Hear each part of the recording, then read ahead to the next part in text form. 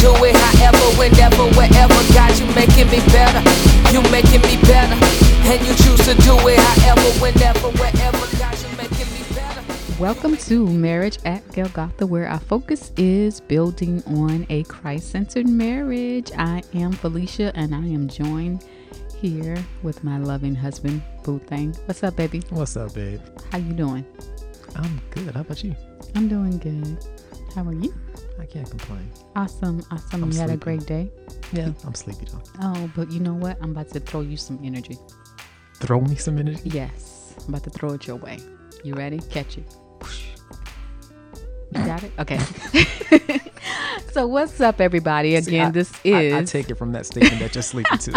It's okay. Okay. It's okay. What's up, everybody? This is Marriage at Golgotha again, where our focus is building on a Christ-centered marriage. Yep. And this is episode 14, part 2, Shacking Up. Yeah. Hope everybody got an opportunity to listen to part 1. We just kind of wanted to come back and kind of, hit on this. It's kind of a hot button issue. Yeah, definitely a hot topic. Right.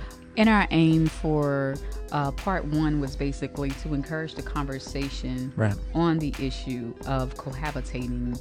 And we really just, wanted to kind of go in depth on the topic because a lot of times, people kind of shun cohabitating when it comes to really talking about it. Yeah, and just it's not talked understanding, Right. why people make the choice Right. to live together prior to getting married, Mhm. and just really recognizing that you can't have a one size fits all approach or a solution Right. to the topic, and how you really have to allow God to deal with people where they are. Yeah. Versus how we sometimes really just focus on how things look Exactly. to individuals, to society, versus really dealing with the issue and understanding why it is that a couple has decided, what, we're just gonna live together and kind of try things out before saying I do. Yeah. So definitely want to encourage everybody to go back and kind of catch up and listen to part 1 before you actually listen in on this part today. Please do, because if this is kind of like watching a movie sequel without watching the first one. So this is not really going to make a whole lot of sense if you haven't, Yeah. Yeah.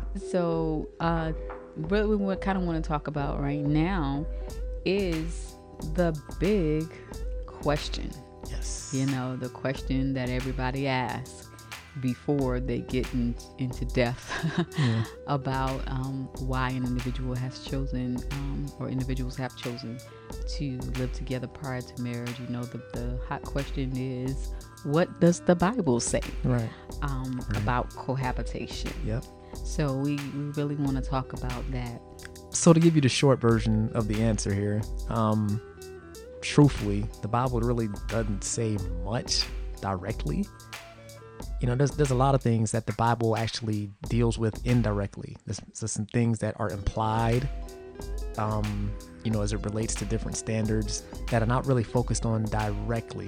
For instance, not to get too graphic, but with the issue of, say, I don't know, what's another hot button issue?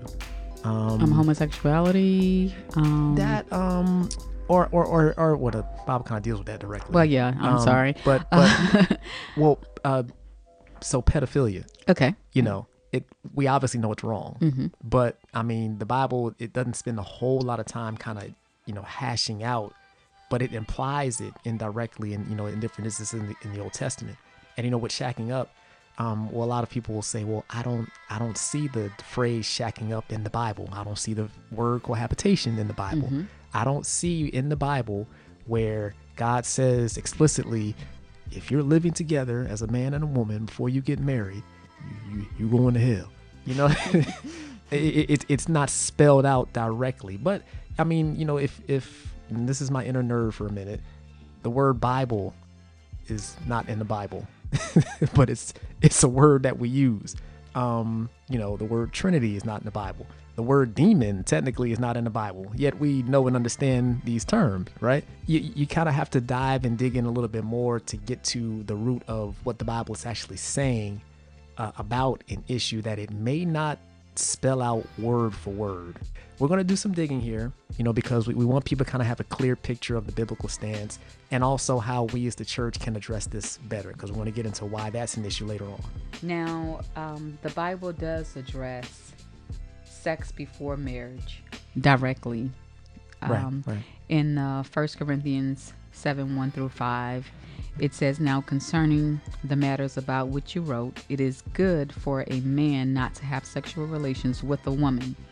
But because of the temptation to sexual immorality, each man should have his own wife, and each woman her own husband.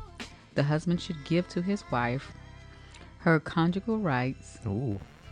and likewise the wife to her husband. For the wife does not have authority over her own body, but the husband does.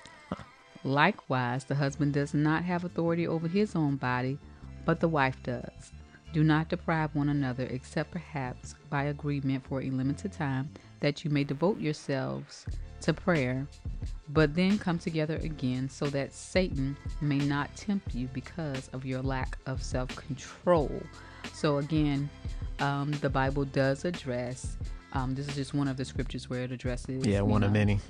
sex before marriage. But Right. the key question here is, how can we as the church, as the body of Christ, as ambassadors for Christ, better address this issue? Yeah. Well, I mean, that's a question that we definitely need to ask ourselves and be open and honest about it. Because, I mean, the funny thing is, and, I did some digging on this.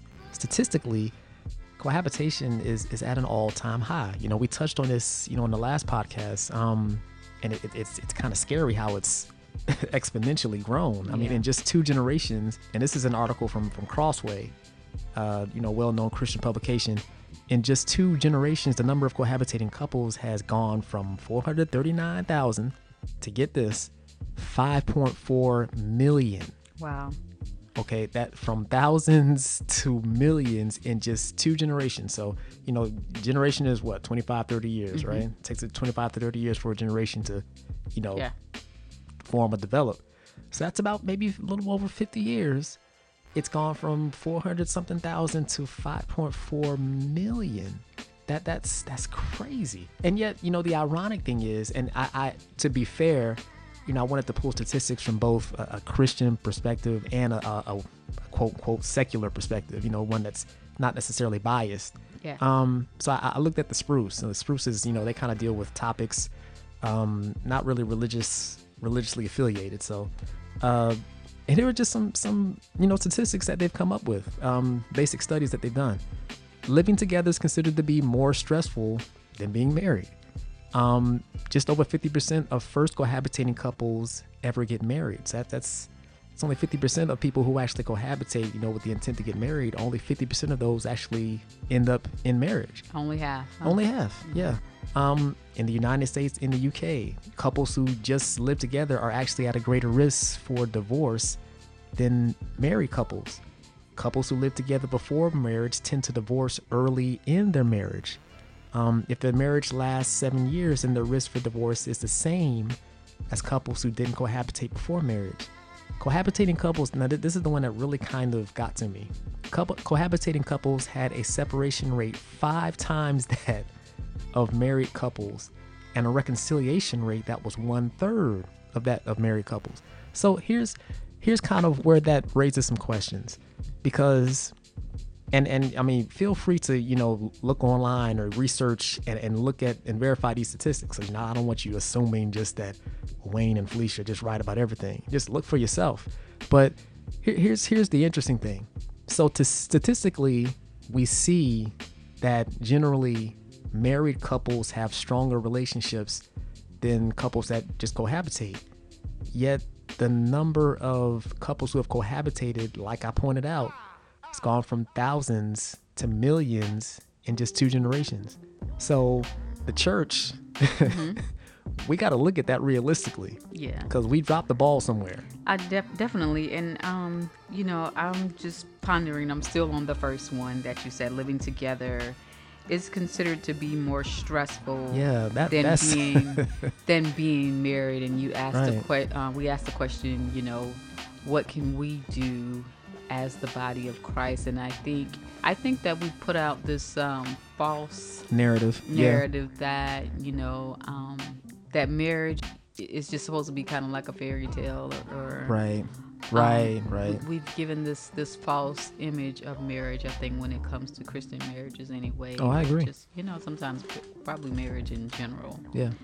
With any relationship, there's going to be some level of stress. I mean, it's two different individuals trying to come together. Right. As one. I don't know, you know, people who aren't married or just cohabitating, I don't know what their mindset is when they're thinking about, because obviously that's going to be different from a married couple, from a Christian married couple. Yeah. We're thinking in the mindset that we're coming together as, I don't want to use the phrase as one. I think we kind of use that loosely a little bit. Yeah, without giving people like context of what it means. I mean, it doesn't mean that you're losing yourself. You're losing your personality. Yeah. You know, it's just, it's two people coming together and being unified. Yeah.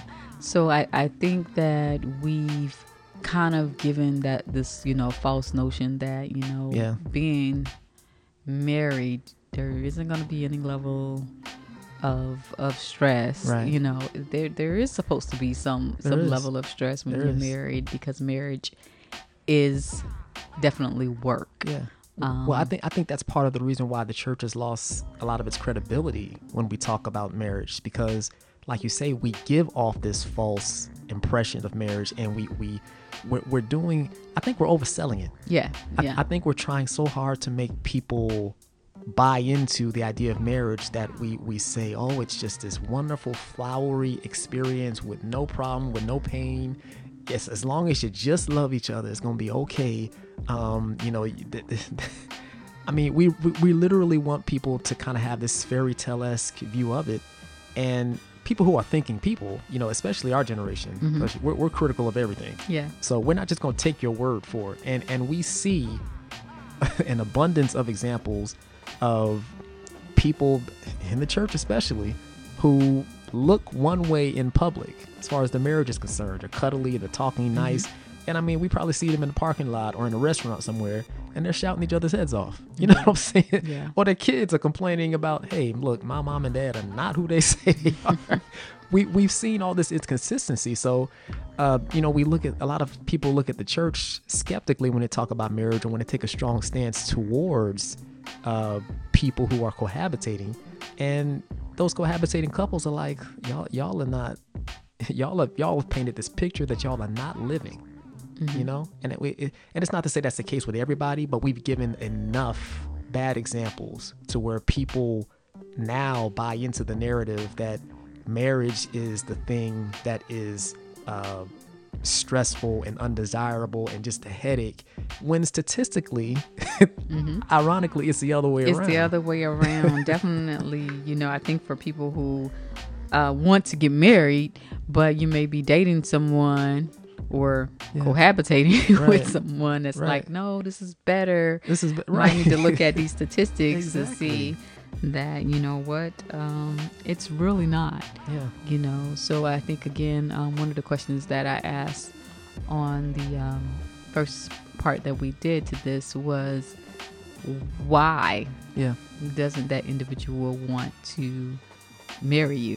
Right. You know, so ask yourself, okay, and look at these statistics. You know, I'm kind of settling here, you know, when I decide that I think I'm just going to cohabitate, you know, versus getting married. But I think one thing that we really have to do is emphasize, you know, yes, marriage is a lot of work, and it definitely can be stressful, but there's definitely some beauty in it.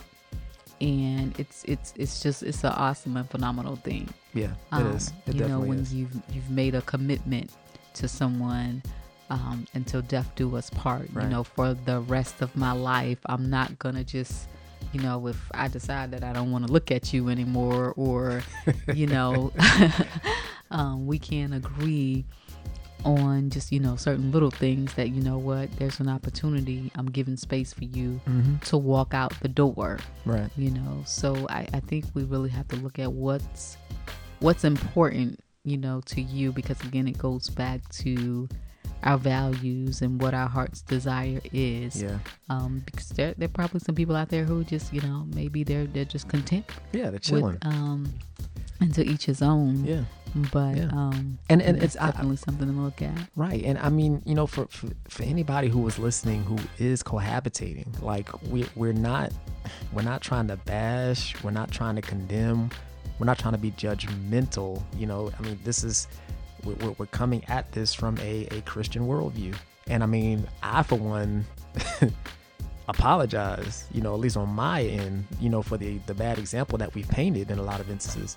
I mean, it's just striking to me that, you know, we as the church, we don't talk enough about this, despite the fact that we have statistically, I mean, not just from Christian statisticians, from worldly, quote unquote, worldly statisticians, statistically, we're promoting the better option. Yeah.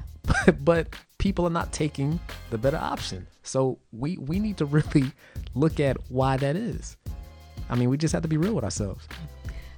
So 3 practical guidelines, and this is from Christianity Today by Courtney Whiting, when we're talking about what can we do as ambassadors, you know, for Christ, and emphasizing the importance of marriage and the beauty of marriage, and why you should wait until you get married before actually living with someone. And again, 3 practical guidelines. The first one is building a relationship. You know. Yeah.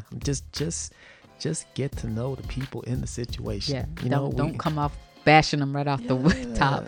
You know. I mean, because you're shacking up. Yeah. I mean, and this is where it gets problematic. You know, with people that are just coming into a church. You know, people who are unchurched, who aren't really familiar with the church culture and are not used to hearing a preacher get up in the pulpit and be dogmatic.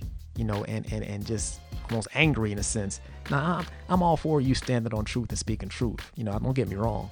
But we have to take into consideration that there are people coming in who might be cohabitating. And, you know, when they hear across the pulpit, you know, shacking up is this and shacking up is that, while there may be an element of truth in that, you have to consider that these people are coming in and you've not built relationship with them and you don't know them, and yet you're critiquing and criticizing something about their life that you have no insight into personally. Yes. You know, I mean, you kind of have to take that into account. It'd be the equivalent of you getting, I don't know, look, say on your job, you getting like a review from somebody that you don't know. Like, you know, an annual review from somebody that someone that doesn't really know you. That doesn't really know you, that has no kind of relationship with you, that doesn't work with you on a regular basis, but they're critiquing basically your job performance. And I mean, I don't know about you, but I would feel some kind of way. And we have to understand that about people that are just coming in and are not quite church.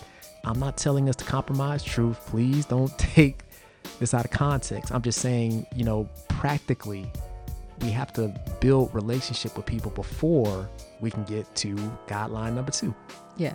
And I'm glad that you mentioned that we're not saying that we don't want people to take a stand for what the Bible says. And that kind of brings us to guideline number 2. Again, we said number 1 was building a relationship, but number 2, it says confronting the sin. And again, let's go back to what we talked about in the beginning, you know, when we asked the question, what does the Bible say about cohabitation? It doesn't really answer it directly. Exactly. But it does talk about sex before marriage. Exactly. So remember that. Yeah. So, I mean, the issue is not, you know, 2 people living together. The issue is just being real. Like, the main what's going to happen when I live with you? What's going to happen when I live with you? Because I don't care how saved I am. Look, me and Felicia, we could not have kept our hands off each other if we were living together. No. Nah, she's too fine. Oh, you're so sweet. I ain't trying to be sweet. I'm just being real. Okay. Yeah, we'd have been in some trouble. Yeah, and this is definitely takes a level of maturity and, Yeah, it and does. just some understanding. Number 3. Yeah. So I mean, the thing is, you can confront without being confrontational. And number 3 is extending grace. Yeah.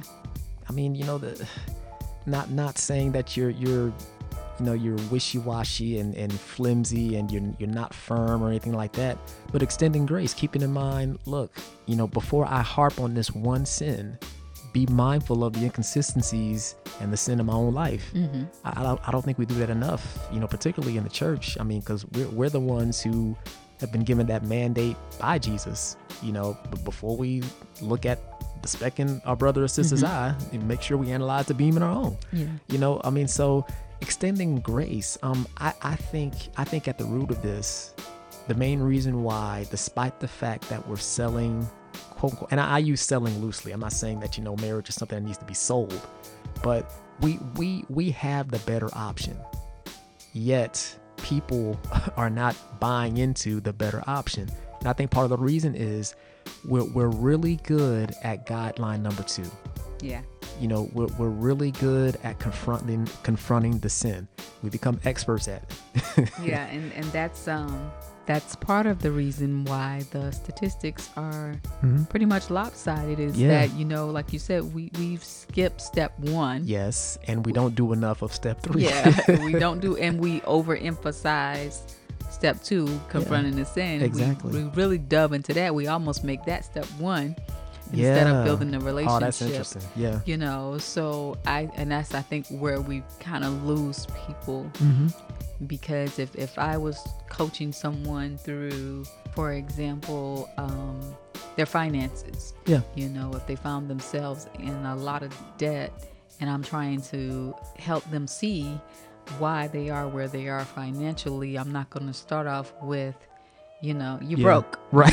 I'm just not going to, just emphasize that continuously. One of the things that, I would encourage them to do is, okay, so why is it that you would want to save? Yeah. Or what would be some of the benefits of you changing your budget, so to speak? Yeah. Yeah. So I think again, we have to build that relationship with that individual, understanding why it is that they've made the decision that they've made. Exactly. And then we can show them, like you said, confront the sin, but show them, okay, well, this is kind of the pros and these are the cons of this. And that's how we extend that grace, really. Yeah. Is when we kind of dive into the situation, and analyze it with them, why you've made this choice, and that's, of course, if the individual wants to change, because some people, they may, they want to keep doing it. And I mean, like we say, to each his own. We're not endorsing it for those that are listening that are really strong and adamant about the stance. We get it. We agree. We're not compromising biblical teaching here. It's just okay. Jesus, this is marriage at Golgotha. Christ-centered, right? So look at Jesus' example. And I mean, I one example comes to mind in particular. You remember, like, the woman at the well. For those that aren't familiar with that account. So Jesus is in Samaria, basically a place that's hated by his people, the Jews, and he comes across this woman happening to be drawing water at a well, and he asks for a drink, and the woman says, well, you're a Jew, I'm a Samaritan, this ain't gonna work out. I shouldn't even be talking to you. And I mean, it's something. When Jesus does this, he knows, just to jump ahead a little bit, he knows that this woman is shacking up. Yeah. He knows that this woman is shacking up, but his first encounter with this woman is not up. Exactly. Why are you shacking up, girl? Right. Repent, and for the kingdom of heaven is at hand. That wasn't what he entered in with. Yeah. With this, he built rapport. He had a conversation with this woman, and from there, he was able to to peel back the layers And eventually he got to the root of the problem and he confronted it. Yes. He didn't shy away from it. I mean, he said, look, go get your husband. If you don't want to give me, a drink of water, fine, go get your husband. She was like, well, I don't, I don't have a husband. He's like, yeah, because the man you've had 5 before and the man you're living with now is not. And she's like, oh, he done peeped my business. And I mean, he confronted the sin, and we're not advocating sloppy grace where you just overlook what's wrong. It's just, you don't lead in with that. You're not going to, like I love the example that you brought up before about the financial thing. Even from the perspective of a doctor, I don't lead in if I have a patient with, hey, you're gonna die in 6 months. I mean, that's not, no, wait a minute, we hadn't even talked, I don't even know your name. I mean, come on. So yeah, I just think the way to turn around those lopsided statistics really is just to be practical, relational, confront without being confrontational, be firm, but be firm with the right intention, with the right tone, and extend grace. I mean, keep in mind, people who are in this situation, don't assume that they got in the situation for the reasons that you're assuming. I mean, it's, Awesome. Yeah. So this has been really awesome. Yeah, it has. Again, our aim for both part 1 and part 2, we really wanted to just encourage the conversation on this topic, on the topic of cohabitating. It's not talked about enough. It's definitely not, and we just kind of wanted to share some biblical truth and kind of talk about what the Bible really does say and not what we assume that it says, or putting our own words as we so often do.